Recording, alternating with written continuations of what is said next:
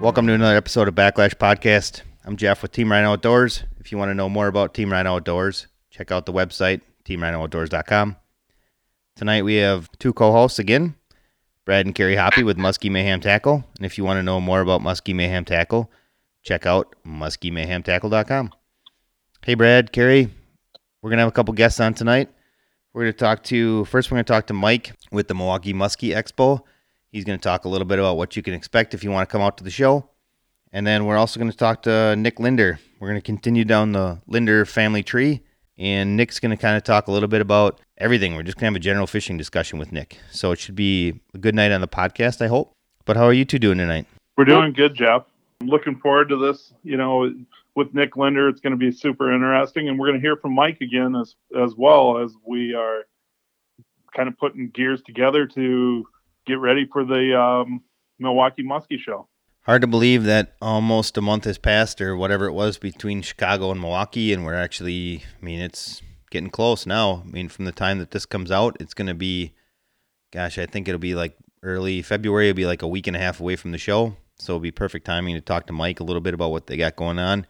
I hope the Muskie fanatics in Wisconsin are getting ready to come out and support the show. I know we certainly love talking to a lot of people at those shows. We had really great comments on the podcast in the last show in Chicago, and that was great to hear that, real life people are actually listening to the podcast. It's kind of crazy.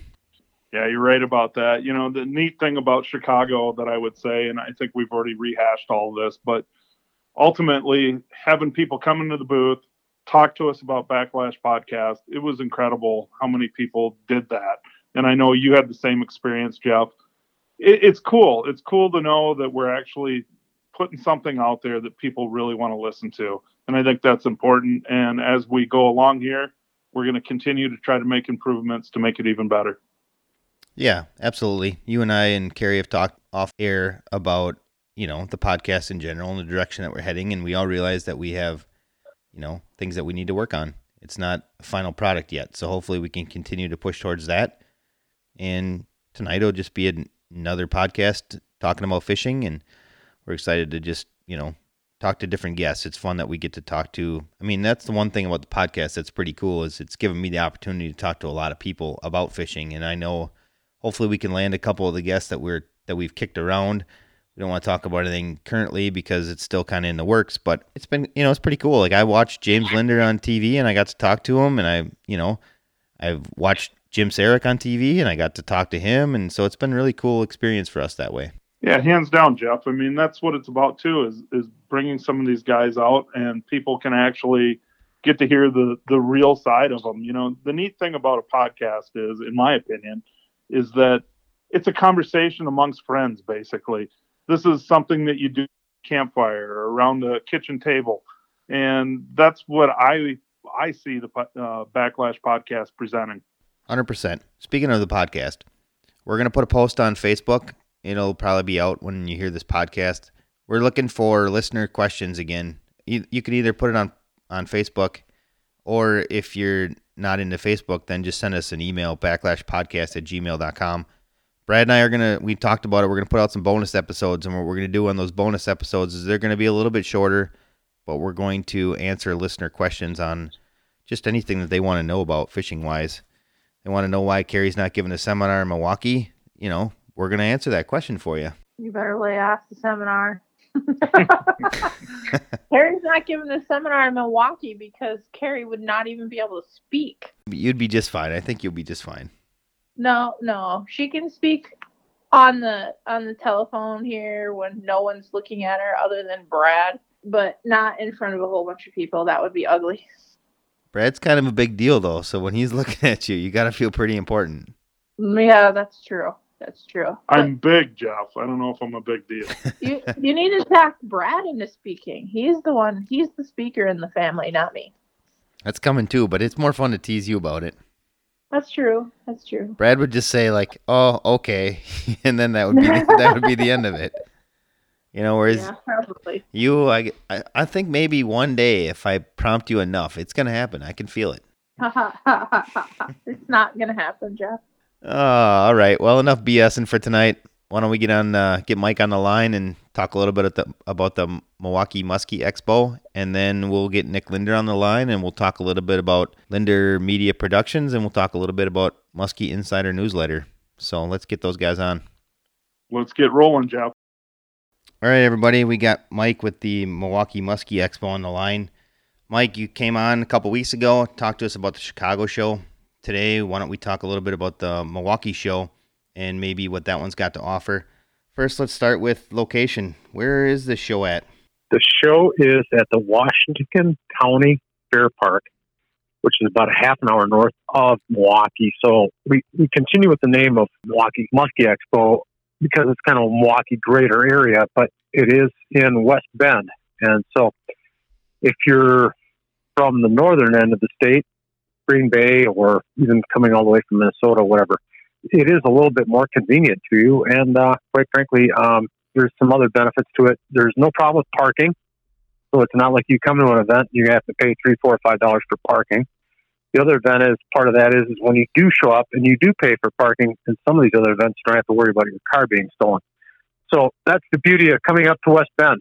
So that's why we're there. Yeah, it's a great facility for us in, getting out, works great. One thing we failed to mention were the dates. What do you have for dates on this show? The dates are February 14th, Valentine's Day, 15th and 16th. I hope we have some stuff here for any of the bachelors that do show up that actually have a girlfriend. If you don't, that's fine. Maybe you can get one. We're going to have Valentine's Day cards there. We're going to have flowers there. We're going to have all that kind of things there so you can make the excuse, honey, I got to go to a fishing show and get your present. And that's on the 14th, but Saturday and Sunday is 15th, 16th. Obviously, there's no problem there. Well, that's perfect, Brad. You'll be able to kill a couple birds with one stone. Come to the show, get Carrie some flowers. My wife will be there, so I can get her some flowers. This is going to work out well.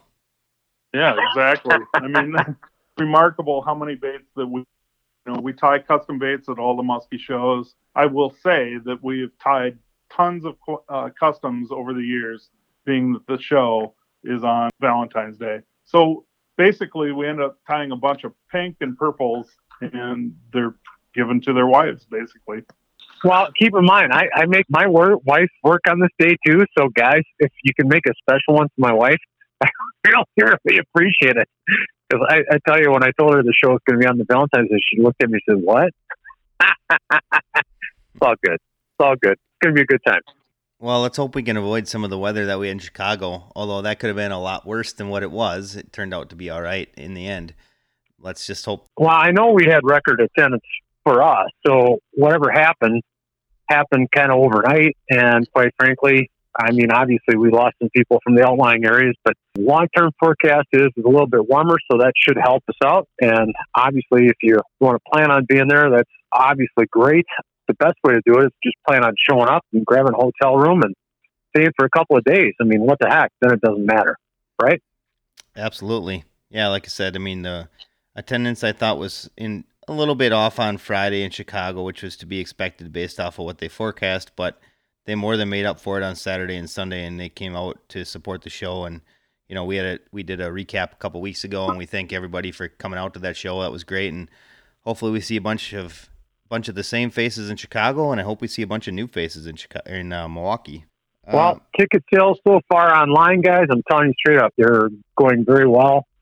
Everything is just really kind of forecasting a great show coming up. We've got a good ticket deal out there for a 3-day show of $17.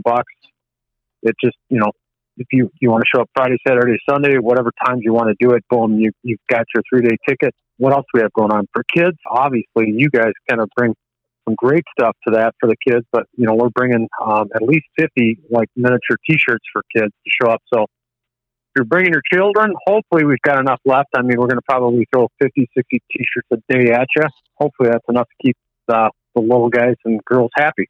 So that's what we're doing. I know I had a couple happy kids from Chicago. They got their T-shirts. Brad, Carrie, you're going to have to snag one for Mika this time around. We'll let her snag her own. She's not shy. I know that. It's a little hard to be shy when she's our kid, I guess. Well, she's Carrie's kid, and Carrie's not as maybe I don't know how to put this exactly. She's maybe not quite as outgoing as you are, Brad. Or maybe she just doesn't talk as much as you. Maybe that's what it is. You know what's funny is there was a time when I was really, really bashful, but I've come out of my shell. Yeah, I'd say. I'm so happy for you. That's awesome stuff. Anything else you guys want to know? I mean, a speaker lineup is pretty diverse this year. We've got people all the way from Minnesota, Canada, the big Michigan Lake. Oh God, dang it! Why am I? St. Clair. Yeah, thank you. We've got a huge breadth of people coming from different bodies of water. This is going to be one of the best lineups and speakers I've seen. Nothing concentrated, but all over the place. Technical. I don't know if anybody noticed last year, even muskie fishing, how the water drop or the temperature drop in August was kind of just like a big shakeup for how you fought and how you did this. And we've got guys talking about that, just how they feel that, you had to fish a little deeper water come August, which is pretty startling, which is not normally your leech time of year, but it wasn't leech time of year yet either. So it's just very interesting. It's a great lineup. I'm really excited to sit in and listen to a bunch of these guys. So anything you guys have to add on that one, I appreciate it, because obviously you guys are on the front edge of everything you're trying to put out in front of people in terms of product, in terms of what you're presenting. So God bless you guys. Well, I know for sure we're going to see Mike Gies again at 1:30 on Sunday, and then our guest recently was Spencer Berman. I know he's going to be talking, so it sounds like, just those two guys alone are a big deal, and there's obviously a bunch more. If you want to check out muskieexpo.com, I'm sure you can find out the rest of the speaker lineup. Absolutely. muskieexpo.com. Tickets are there for sale. If you do need to get a hotel room, you can actually mention Muskie Expo and get the same price for a hotel room that a vendor would get. So whether you're staying at the Hampton or the Comfort Inn and Suites, you can book a hotel night and get the same price as a vendor. And then the other thing too, Mike, I had a couple things before we wrap up. Is there a VIP half hour for this show also, like there was in Chicago, or not? We're not going to do that for this show. We just kind of feel like the Chicago show is kind of the epitome of the new bait, the new tackle, the new this, the new that. With the Facebook world out there, it's not new by now, and you haven't seen it. You probably haven't seen it, so I just really haven't felt that the premium was valid for this show. I have had a number of people ask me, can we get to the front of the line with that ticket? And I'm like going, well, we haven't sold it that way. So quite frankly, this year, no, I just can't validate that for what we're doing. I think just anybody that comes any time of the day, I think anybody that doesn't have baits isn't coming to the show. So if they've sold out, the little boutique guys, they're just not going to be there. So the vendors will be totally up to date as of this broadcast. So when you hear this, you're going to be able to go online. You're going to see who's going to be there. And it is an outstanding lineup of representation of who's who in the muskie world. And then one last thing, Mike, let's talk about Young's Wilderness Camp. You told me they're putting up a generous package with a value of around $3,000. You want to talk a little bit about that? Yeah, well, Perry and Carol Young, I tell you what, they're the most beautiful people you'll ever meet. It's just incredible. If you get an opportunity to go spend a week at their camp, the fishing will be secondary. The way you're treated, the way that you're just fed, everything else is just incredible. Obviously, their camp is incredible itself, just picturesque and all that stuff. It's a great musky lake. Obviously, we're talking about Lake of the Woods. It's one of the premier fishing lakes ever. But here's the chance. You just show up, you sign up, and quite frankly, you've got a chance to win. I just can't say enough to Carol and Perry that they're actually putting this out there. And if they do this for the Muskie Expo, and for people that think about this, the Muskie Expo is the Muskie Expo, but it's kind of like this big tent.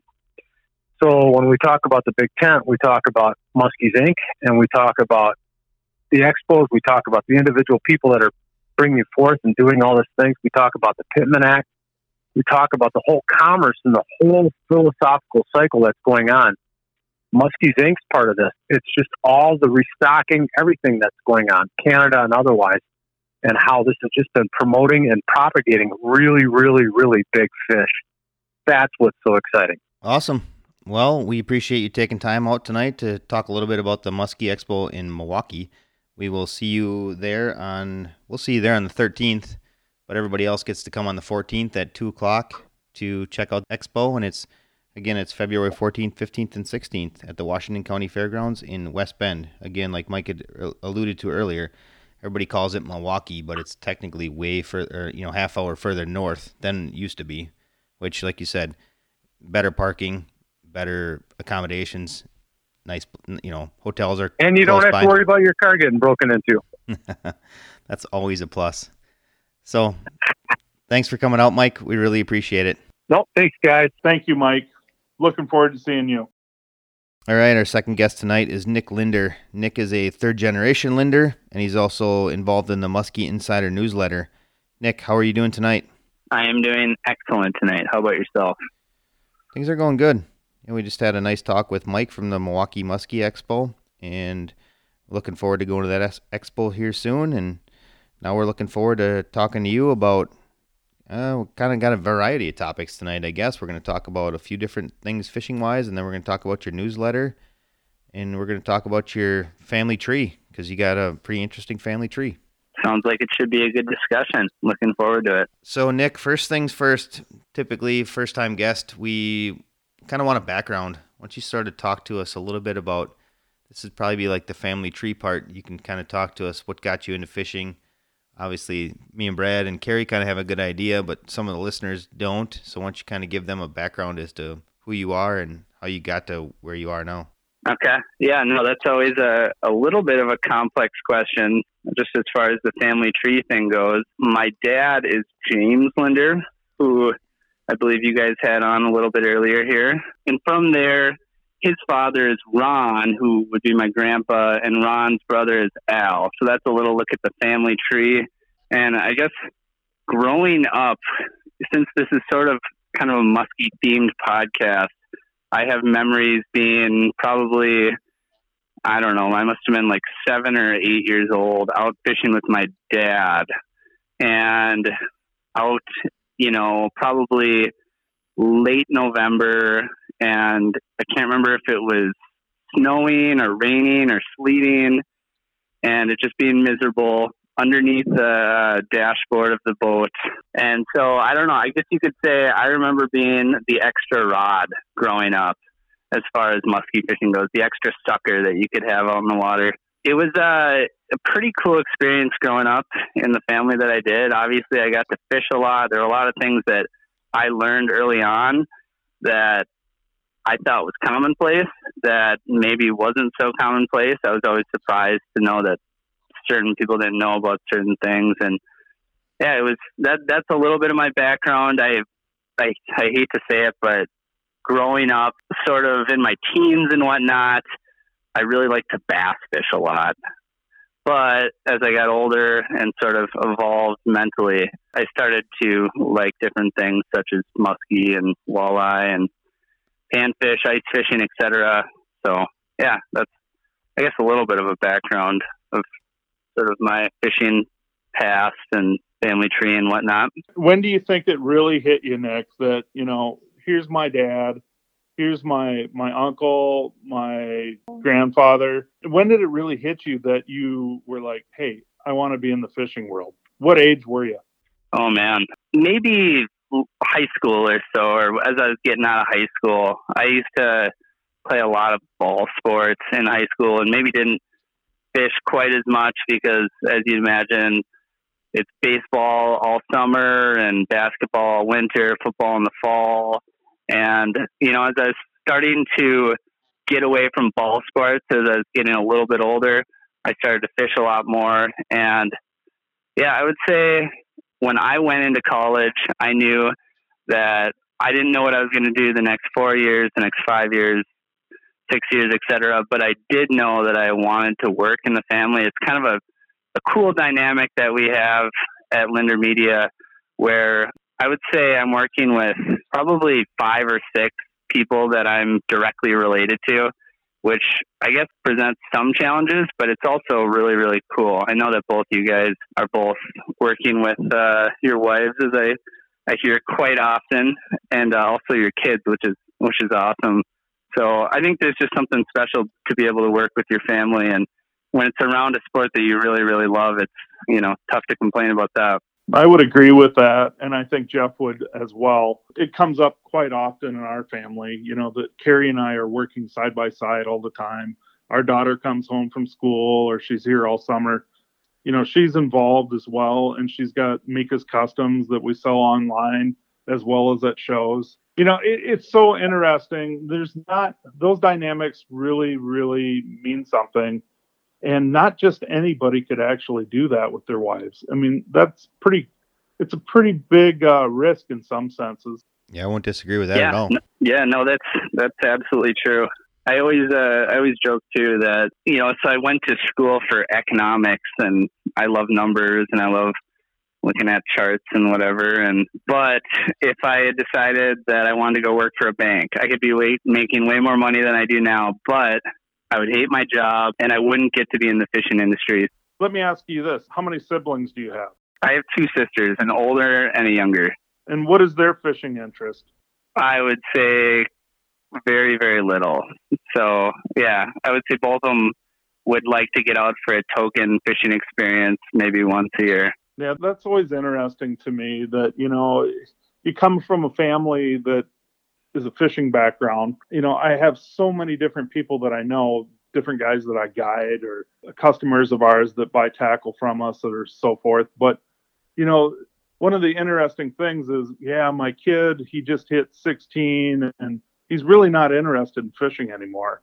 But I think we all go back to our roots, if you will, if that makes sense. At some point, I think that, as age comes along, we go back to our roots and we actually get back into that whole realm of fishing, if that's where you started. Yeah, I would totally agree with that. So I would say that I was in the boat, a ton from that age 7 to 13 or so. And then as I got more and more involved with sports, I didn't fish a ton. But one thing that I would say to people who are parents, and I'm a parent, I have a couple little kids, is that maybe your kids might not be as interested in fishing during a window of time, but like you said, if they're grounded in it, I think there's a good chance they'll come back because it's a lifelong sport, and I would say during those teenage years, there's just so much going on and, with their friends and school and sports and there's just not a lot of time, but there's don't lose hope because good things are on the corner. So Nick, why don't you talk a little bit about what your involvement is on, in the Linder Media side of it? What's your involvement with the production and, are you involved in the production? What's your day-to-day kind of look like? I started working with the family when I was probably, I want to say it was 1 year before I could start driving. So it would have been 15 or so. And when I first started, I was scanning old film and putting it on the computer and basically photoshopping off hairs that were on the film. But that was a long time ago. Nowadays, I do a lot of stuff. So sort of as far as all of our Linder Media assets go, I end up managing basically the digital side of all those things. So that would include Linder's Angling Edge, which is definitely more of a television show, but we do a lot of online stuff. We put our shows on YouTube and whatnot. Angling Buzz, which is a project that we've had a lot of fun with over the last few years. We've only been doing that for 4 or 5 years, but that's more of a Midwest regional show that would be multi-species, I would say, maybe more of an emphasis on walleye and panfish. And I mean, we talk about bass and muskies too, but that's been a fun project for us as well. But the newest project we've been working on is Angling Buzz Ice, which has really, really been fun. So I would say, I know you guys are muskie guys, so you probably don't try and do a lot of shooting video out on the ice, but that is definitely a struggle, I would say. It's been a struggle, but it's been really cool and been really received really, really well. It turns out people like to watch ice fishing stuff on YouTube for whatever reason. I think it might have something to do with the fact that they would rather be inside where it's warm watching the videos than outside where it's cold. I don't know where you guys stand on that, but That's just my theory. Well, unfortunately for Carrie and I mean, Carrie and I met in a fish house, actually. We had linoleum in the inside of a big hard shell house. She came in with a friend of mine that I worked with at the time, and Carrie fell in my lap, actually. And that's how we first met. So, ice fishing has always been a big part of my life, but since we started this tackle company, really we don't get any time to actually ice fish, unfortunately. This is the time of the year when we're doing a ton of keep fill orders or initial orders for most of the box stores, and it just doesn't present a time where we can get out ice fishing. I'm hoping this weekend that we can maybe get out, but you know how that goes. I mean, work first, play later. That's what I was brought up and always told. My dad always said that to me. I bought a new clam portable about 2 years ago, and I have not used it yet. It's sitting on a shelf on pallet racking in my garage, unfortunately. Have you built it yet? Did you say it was a flip over or a hub? It's a flip over, and yeah, it's put together. It's got the little cover over the top of it. There's a bunch of ice fishing equipment inside of it, and I haven't even got it on the ice, unfortunately. Last winter was kind of a pain. We had lots of snow and that kind of stuff, so it kind of hurt us with that. But our winters have just gotten so crazy that we just don't have the actual time to break away from the normal 7 days a week work that we do. So it's challenging, but I do love ice fishing. I like all fishing. So, I mean, it's hard for me, and as soon as it melts off, we get out pan fishing. So we're doing everything just like you are, Nick. But at the end of the day, my true passion is muskies, obviously. And I think Jeff could agree with that. And I think Carrie, she's saying not so much. Tell us, Carrie, what do you like? I'd way rather go fish big bluegills. Okay. That's during the winter or other times of year? Whenever. Sure. Do you guys have some pretty good secret big bluegill lakes over there you might be willing to cough up? Well, for sure, Nick. I mean, it's interesting, over the years, we share the same accountant. Well, I guess he kind of retired from the Linder side, but basically partially retired. I know he still hangs out with your dad as well as some of your uncles and things like that. But our accountant actually worked for you guys for many years, Gary. Yeah. He will call me different times throughout the season. Hey, what do you guys got going on down there? Is there a bite going? And I love to help you guys try to find a new bite, So would you be interested in bluegills? Yes. I mean, that's a passion that Carrie and I both share. Bluegills are awesome. Speaking of bluegills, so yesterday, I don't know why, but I was trying to catch whitefish with my dad. But tomorrow, I'm going to be doing probably my favorite thing to do on ice, and that is chasing bluegills with underwater cameras. So that's just, to me, the most entertaining thing you can do ice fishing is watching fish bite. And yeah, there's just something about catching big bluegills that's just tough to beat. I don't know why. It is tough to beat. Getting big bluegills is challenging. And honestly, I mean, might sound kind of cliche or stupid, but it's very similar to fishing muskies in a sense. It's not always an easy game, if you want big ones. No, that's a good point. I've traveled over to your guys' neck of the woods plenty of times, and it's like the weirdest thing in the world. You'll fish, it seems like the entire lake. You'll drill, 100 plus holes, and it turns out that there are no bluegills in the entire lake. And then maybe you call a buddy and they're like, well, did you try that one inside turn in front of the big brown house or whatever? And it seems like all of the bluegills are right in that one corner for some reason. And they only want to bite for 45 minutes before sundown or whatever. So yeah, it can be kind of a little bit of a wild goose chase sometimes. Well, that's typically bluegills, that's for sure, especially the bigger ones. It's always interesting chasing them, that's for sure. I'm still trying to figure out how this podcast took this turn. That was my fault. I'm sorry, that was... I'm actually just I feel like it was my fault for taking the bait, too. That's just fun. Catching a 10-inch bluegill is like catching a 50-inch muskie. You don't come by them every day. Hardly any days, in my opinion. Yeah, no, that's totally valid. I think there's a lot of people listening to this right now that are thinking to themselves, how are we comparing bluegills and muskies? But yeah, I mean, if you've done it enough, you'll see the comparison. So I don't know where else to go with that, but that's yeah, we can be done talking about bluegills if you guys want. Well, all I can say is that it's always blown my mind, Nick, how many people will, we get on the bluegill topic, and the next thing you know, they're saying, I've never seen a 10-inch bluegill. And so you end up taking them out and you get them on a 10-inch bluegill, and they're like, oh my God, this is the most fun. I mean, pound for pound, one of the most strongest fighting fish. So you can't ask for anything more than that. It's cool, and it's really good stuff. I've caught more 50-inch fish than I've caught 10-inch bluegills in my life, and I've fished bluegills my entire life. Yeah, I solid 10-incher. I guess I would say that for sure. I never thought of that, but yeah, that's a good, valid point, Gary.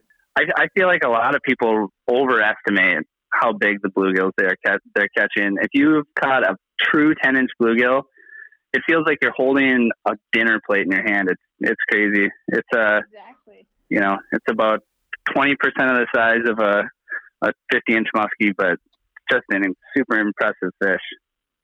Mm-hmm. Yeah, did you hear that, Jeff? Super impressive 10-inch fish. Yep, awesome.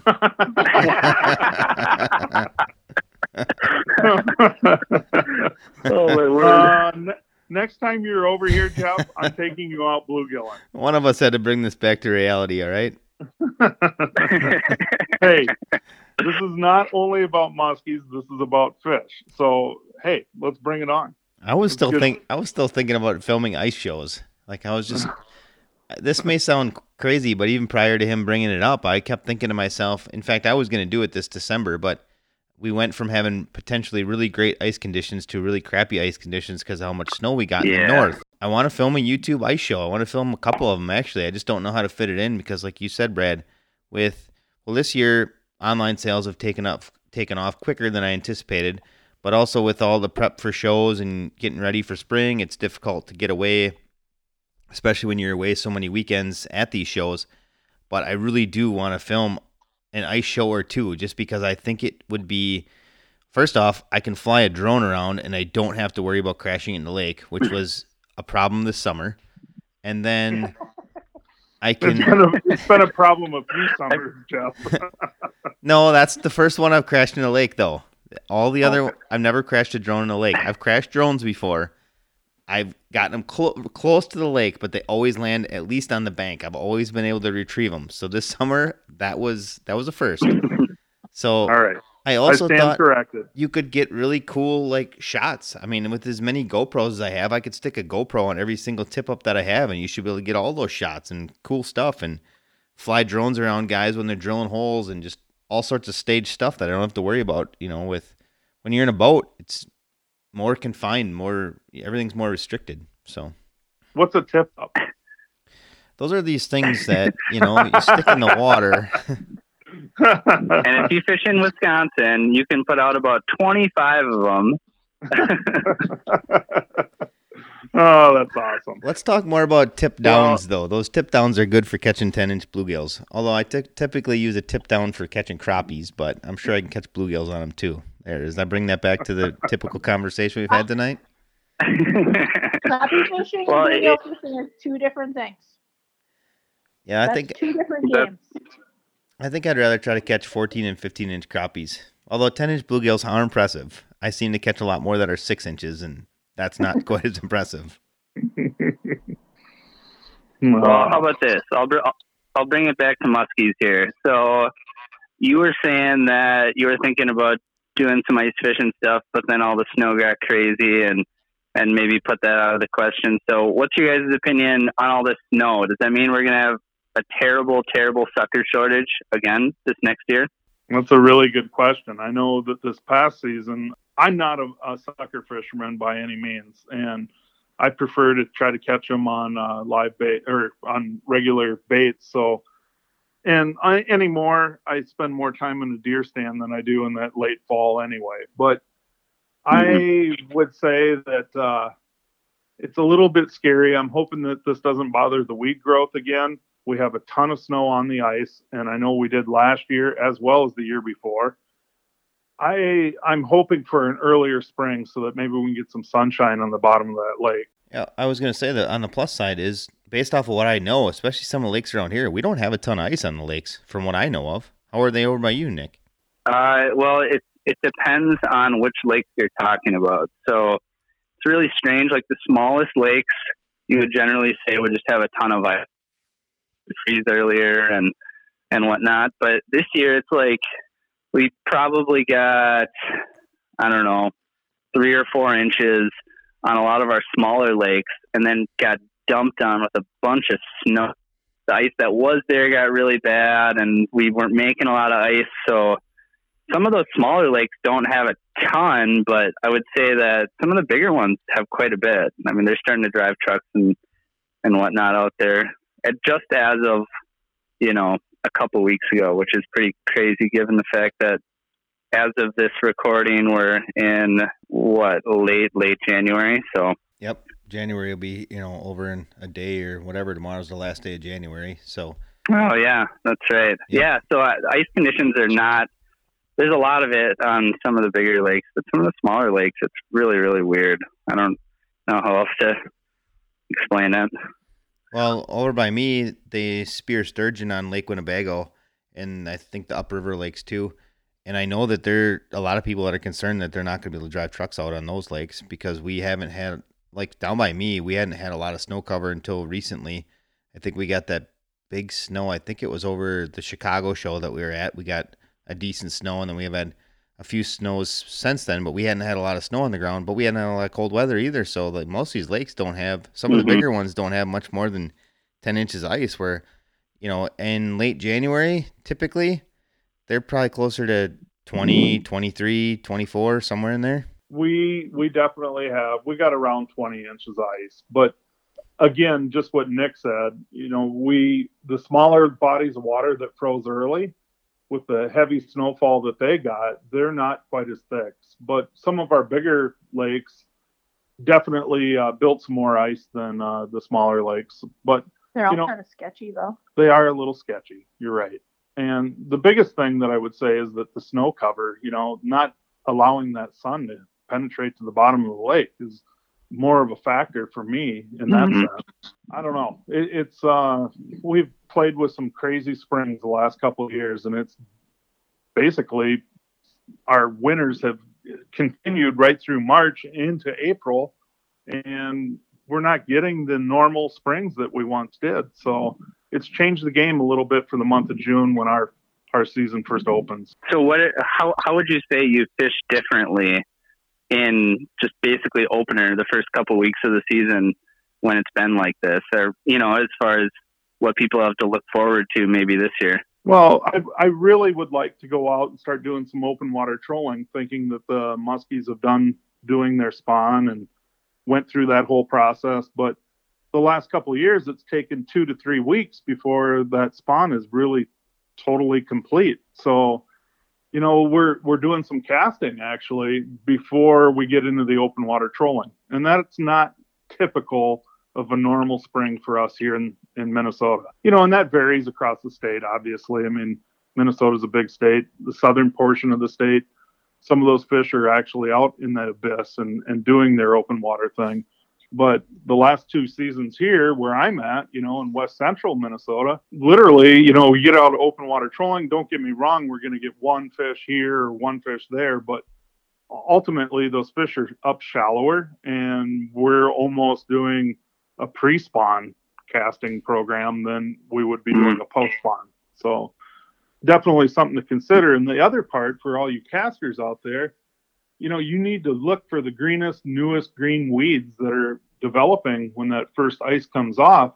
And that has been challenging because of so much snow on top of the ice. The sun isn't penetrating, and we're not getting the great weed growth that we normally would in early May to beginning of June. So those are 2 big factors. But what I really want to know, Brad, is does it matter if I use a white and red bobber, or do I got to use a different kind of bobber?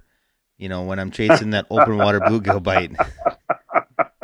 You want the I would I would definitely go away from red just because it would contrast too much against the sky. So that would be really a no-go. Just my personal opinion. Oh, I love it. If you're gonna fish really big ones, Jeff, you don't use a bobber. You don't? Not too often. So do I got to switch up to night crawlers right away, or am I using mostly waxies? No, if you're in the right spot, you can use artificials. Sweet. Things The are. big leaguers use spinner baits. Oh man, this is You can getting do better. that too. Are we gonna have Team Rhino bluegill? No, instead no, of we're just muskie? no, we're not. I'm humoring you. No, we're Or not. a mini girl. Nope. Yeah. I've thought about that actually. Oh, brother, this has gotten out of hand. I want to shift gears a little bit with Nick, because one of the things that I find really truly interesting, because I've done some of the filming side as well. You know, one of the things that has really truly changed, Nick, and I don't know how much you remember, but TV, you know, the TV shows have changed, and there's so much more on YouTube. How has that affected Linder Media? I mean, it's really remarkable to me how much that's changed. Yeah, that's an interesting question. You know, so I would say for the past, I don't know, it seems like a decade now, but maybe a little less than that. It's sort of been like the Armageddon sort of, where it's like, is TV going to go away? How long is it going to take? And I think anybody who would have said TV is going away, if they would have put a timeline as to how long that was going to take, we're past those timelines now. So I don't know. I think things move a lot more slowly than you'd think. I think a lot of people still have cable or satellite or whatever, especially the kinds of people that like to watch our show, interestingly enough. But that being said, obviously YouTube is getting massive, and it feels like maybe, you know, it wasn't too long ago that people would say, did you see that show where, you know, referencing a TV show where something cool happened? Now it's, did you watch that video that same cool thing happened on, you know, whatever it was? So I would say it's obvious to say that the attention is shifting, and it's sort of weird. It was one of those things where we didn't have an internet strategy X number of years ago, you know, whether it was like 8 years ago or whatever. And now it's kind of the thing where this Angling Buzz Ice series that we started is actually an internet only series. And we've had people say, well, what station is it going to air on? Well, it's just on YouTube. So that seems to be working. I think if you just look at purely at the eyeballs, I mean, TV delivers a lot of viewership, but you know, if you do really, really well on YouTube, you could get just as many viewers, if not more, and you don't have to pay networks for that airtime. And I guess, you know, that's a little bit of inside baseball stuff, but I think in short, it's changing quickly, but not super quickly. And I don't know, it's really, to be honest, it's kind of it's a serious transition time for a lot of the outdoor media industry. I don't know. I find it weird when people have television shows on networks that don't allow it to be played online. It's like, if you don't have cable television, you forget that a lot of these shows exist sometimes, which is sort of weird. But I'm going down a rabbit hole, I guess. Yeah, you guys have any other thoughts on that? Well, I think it's interesting to me. One of the things that I always considered, say, even 10, 15 years ago, is our armed forces. I mean, you think about them, they're overseas, they're doing whatever they're doing, whether they be in Iraq or Germany or wherever. How do they watch some of this stuff? And that's where YouTube really shines, in my opinion. You know, you're providing them a solution to be able to watch what they want to watch. It's interesting. And I don't know. I had the vision that this might happen at one point in time, and I don't know why I had that vision, but you know, when I was making videos, what was it, Carrie? How many years ago has it been? 10. You know, 10 years ago, I thought, hey, this stuff is going to become real at some point. And I mean, look at DVD sales. There is none, you know, and I still have people coming to the booth. Hey, when are you going to put out another DVD? And I'm thinking, DVDs are done. You know what I mean? So, YouTube has become a key, and we're starting to go down that path as well. I would truly, truly love to know how many hours of tape and how many hard drives are full at Linder Media, because I can only imagine the amount of footage that's been burnt, some that's been seen, and probably a lot that's never been seen. Yeah, no, we definitely have rooms where there's tapes, which is interesting, right? And it's kind of like a battle of like, well, should we digitize this so we can use the B-roll later kind of thing? And yeah, that's always that's an interesting discussion, and all that stuff is shot in SD or it's square, right? But it's, yeah, I mean, I've heard stories of well before my time when especially muskie fishing was just insane because you had to be rolling hot all the time, in case somebody actually catches a muskie, which doesn't happen all the time. But yeah, where they're just burning through tapes, and they have like a big giant crate of tapes where they're switching out in the cameras. And now, you could shoot a muskie fishing show on your cell phone that looks much, much better than those tapes did X number of years ago. So yeah, it's really strange. I've heard all the tape horror stories, I guess. Luckily, I've never had to deal with tape myself. Yeah, for sure. I remember running 3 to 4 cameras at one time, to going to a full-time cameraman where he actually stood behind the camera, and we would fish anywhere from 12 to 18, 20 hours a day. And he would be behind that camera the whole time. And I don't know how he did it. I mean, talk about somebody that's dedicated. He was phenomenal. And the reason, exactly what you're talking about. And then I remember other times I filmed with Mike Keys from Keys Outdoors. I remember sending Carrie to town, I think 2 or 3 times, wasn't it, Carrie? Because we were catching so many fish. I think we caught 26 fish in 2.5 days. And he's like, we're going to be out of tape, Brad. And I'm like, okay, well, let's send Carrie to town. So Carrie would run the town, grab more tape, come back. We'd meet her at some little dock off somebody's property, hand us a bunch of tapes, and we'd fill those tapes. And we're like, Carrie, we need you to go to town. And it was pretty remarkable. I think literally we caught 26 or 28 fish in 2.5 days. It was totally insane. He aired two weeks in a row and never showed all the fish that we actually caught. So, you did a bass fishing show with Mike Keys? Yeah, basically. It was phenomenal, to say the least. I mean, I don't know. I myself have countless hours of mini DV tapes, and a lot of those, actually, we're thinking about putting them on YouTube here shortly. A lot of that stuff. Oh, wow. It's not as cool as what we see today in HD or 4K or whatever you want to say, but it's still some valid stuff, and there's a lot of good information there. And I know Linder Media has tons of that as well. Yeah, we definitely have plenty in the archive, that's for sure. I will say, though, even today, so we film, obviously, all types of species, and I don't know, maybe we do 4-ish or so muskie shows a year, and it's always it's almost like you're drawing straws for which cameraman has to go and shoot the muskie show, because it's always a grind. You're always up early, out late. God forbid anybody's throwing a topwater, because then the cameraman has to watch the bait in every single time. So yeah, there's no doubt about it that muskie fishing is definitely the toughest avenue if you are filming. So there's that.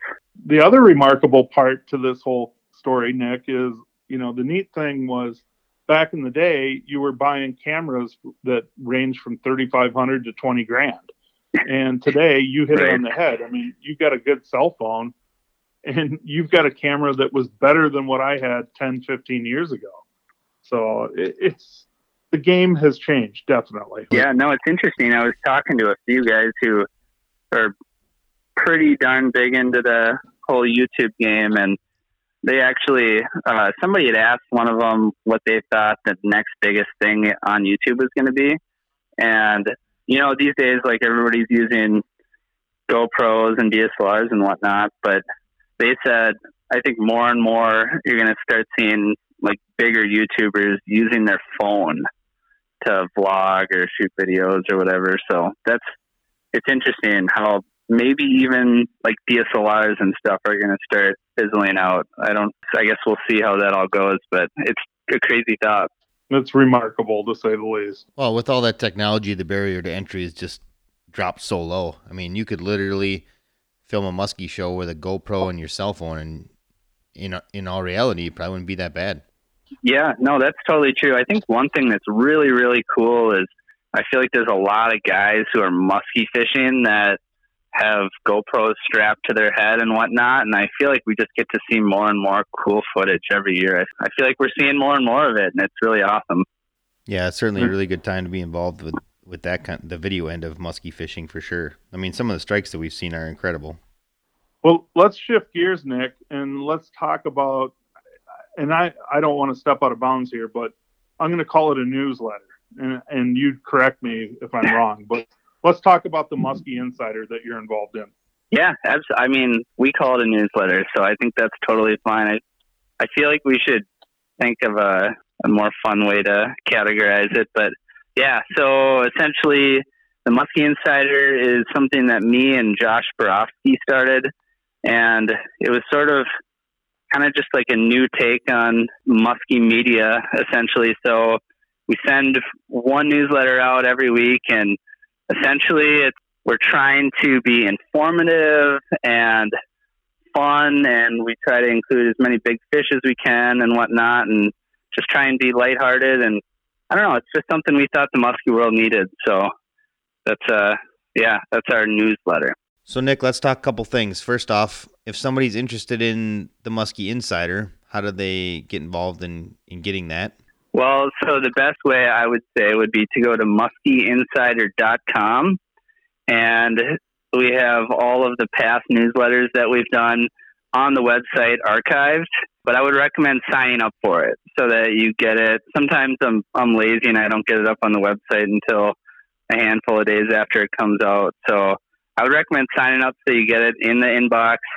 And yeah, I mean, basically our goal with it is that it ends up being like one of the very, very, very few emails that you get each week that you actually look forward to seeing. And we like to keep it as muskie-centric as possible, almost 100% muskie. So if you're a muskie head, I think you'll enjoy it. And for people that don't know, it obviously costs you nothing. Yeah, it's totally free. And we don't even ask for donations. So there's no pressure at all. It's completely free. And yeah, I think it's been a fun project for sure. We started it, I want to say it was right on the Minnesota Muskie opener just this past year. So we've only been doing it for a handful of months, and we're looking to keep on getting better and better. And I think one area where we really want to push the envelope more this next year is just talking to more different guys from different parts of the country that, maybe some guys do more trolling, some guys do more casting, just a lot of different perspectives of different guys to get the best information as possible. And yeah, but always definitely keeping it lighthearted and mixing in those big fish too. So Brad, I hope you're enjoying it because I signed you up a couple of months ago. Have you been able to see it? Actually, I'm not signed up, but I have looked at it multiple times, and I will say that you guys are doing a great job, Nick, and I like the material that you're putting out. So I'd say keep up the good work, and it's just another option for people to actually get more information for muskies. Yeah, well, I really appreciate that, guys. I feel like there's definitely room in the muskie world for more media, and I think this is, I don't know, a little bit of a new take, and I don't know. I don't love talking about myself, but I appreciate you guys letting me talk about it a little bit here. So, can you talk a little bit about where you get? I mean, do you have guest writers, or is it mostly video clips? Can you get an idea of like a listener what he's in for or she's in for if they want to sign up for this newsletter? Yeah, absolutely. So, man, it's kind of hard to pin down exactly what it is because we try and make it a little bit different every week so it doesn't get stale or the same. So, man, I guess if you were curious what type of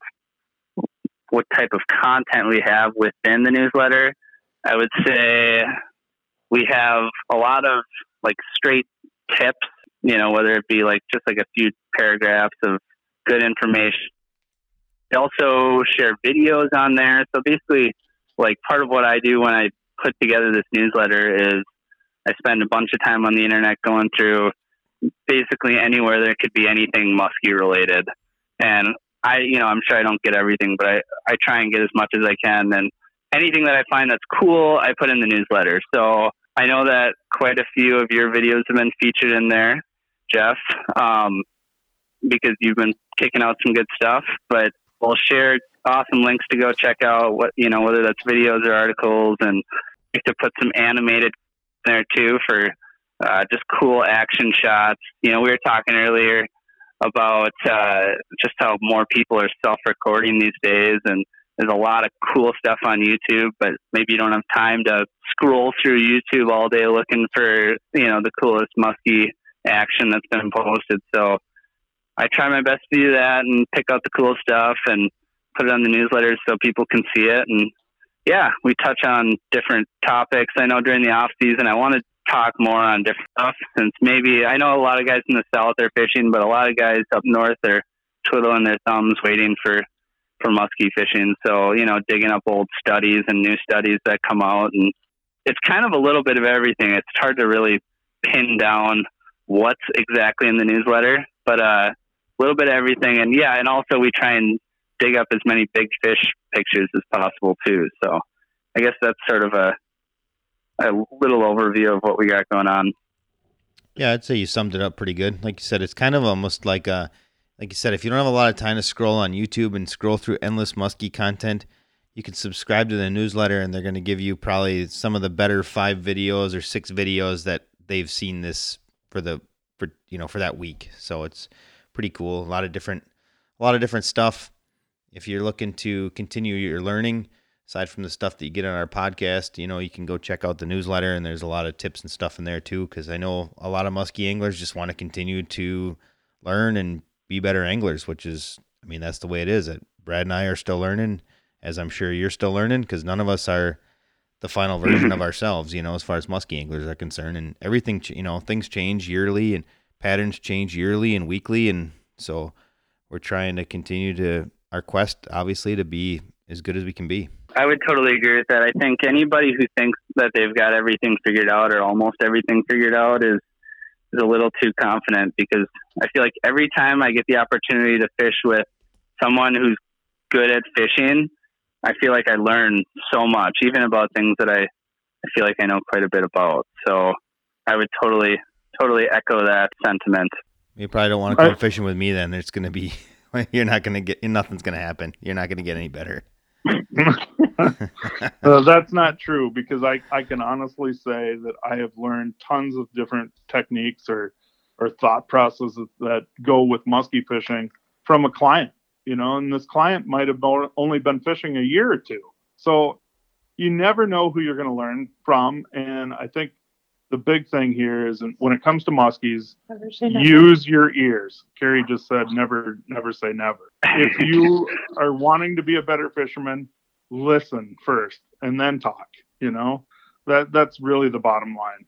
Yeah, no, that's absolutely true. And yeah, you never know where you might pick up a little tip that helps you catch more muskies, whether it's from people you might not expect or from chasing other species, potentially bluegill.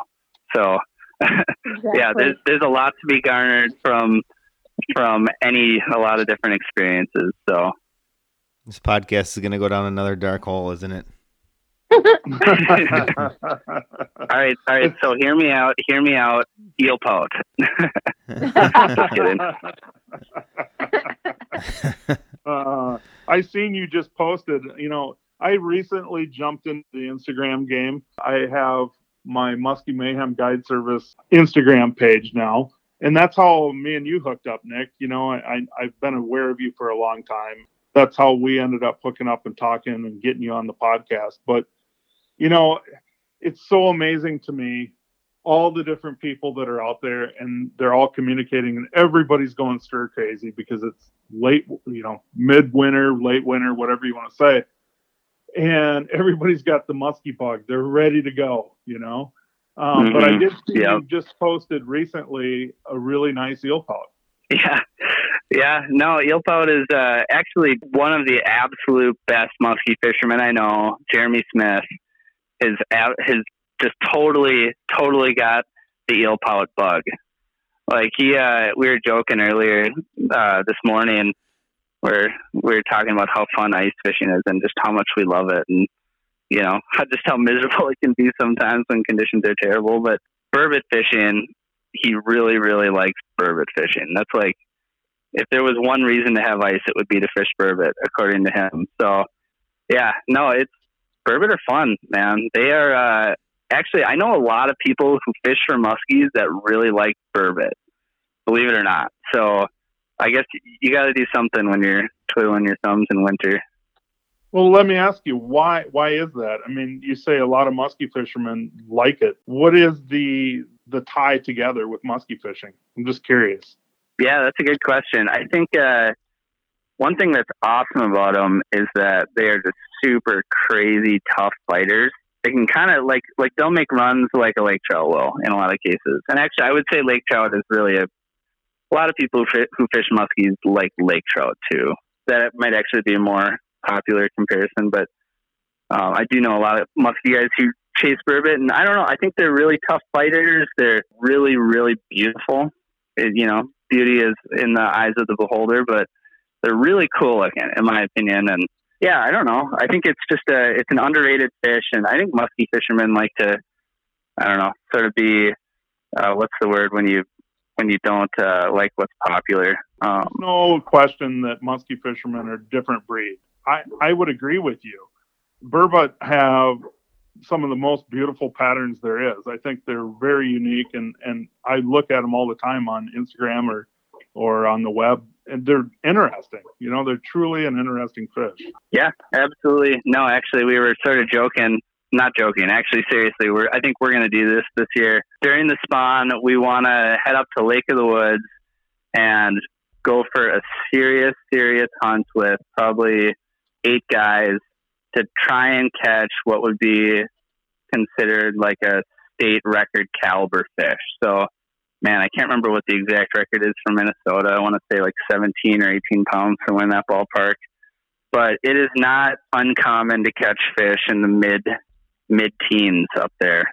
And it's like, if you were going to break the record, it would be on Lake of the Woods, almost certainly. So, and nobody really targets them up there. It's always, some guy was in some hard house and they're walleye fishing, trying to catch 12-inch walleyes, and they just happen to hook into, a 17-pound burbot. You see that somewhat often. It seems like every winter some walleye guy hooks up with them. So if you went up there and actually targeted them with a lot of really good burbot anglers, it would be interesting to see what kind of damage you could do. So, yeah, that might happen this winter yet. That's cool. That's a really cool project. I'll stick to bluegills. I'm gonna just keep chasing muskies and take the winter off. You guys can have your multi-species conversation somewhere else. Oh, come on, Jeff. Jump on the team here. I'm a party pooper that way. That's mostly because you don't have enough time. I mean, I would agree. That's probably one of the biggest factors. I actually used to like fishing in the winter. I liked it a lot. It was fun. But I just don't have the time to do it. Stupid bait business. Well, I think you guys, your customers are probably happy that you guys don't ice fish more. So I guarantee that. It's definitely about the customer, whether you're Team Rhino or you're Muskie Mayhem Tackle. I mean, we definitely want to build the best quality, and delivery is a huge key on both of our ends. So it's huge. It's important. And, without the consumer, we're nothing. And so we appreciate that. Well, guys, I think that unless somebody has something to add, we should probably think about wrapping it up. What do you think? I'm good. I'm super pleased that, Nick, you came on and had a blast visiting with you. And I think you brought some stuff to the table that will help some people. And I think everybody should go out and check out the Muskie Insider. And how can they get a hold of that? Can you give us some avenues of ways to sign up for that? Yeah, I would say just MuskieInsider.com, and you'll be confronted with ways to sign up once you get there. So, yeah, I really appreciate you guys having me on, and I will say this 100% genuinely that, so I am a big podcast listener. I listen to hours and hours of podcasts every week, and you guys have the best fishing podcast out there, not just in the muskie world. From the ones that I've listened to, I'm just really impressed with what you guys got going on, and the info and the personality. It's entertaining and always worth a listen. So it's just an honor to be on. I appreciate it, guys. Well, I can't thank you enough for that. I don't know if we deserve all that, but I know I don't for sure. We're definitely trying, and we want to present the best location to listen about fishing, and we're going to do everything in our power to continue that path. And I mean, with that being said, too, I think Brad and Carrie and I all realize that this isn't the perfect podcast. This isn't the final product. We want our listeners to certainly give us information, good, bad, whatever. Shoot us an email and let us know what you think of the podcast or what you want to see, what kind of guests you want to see.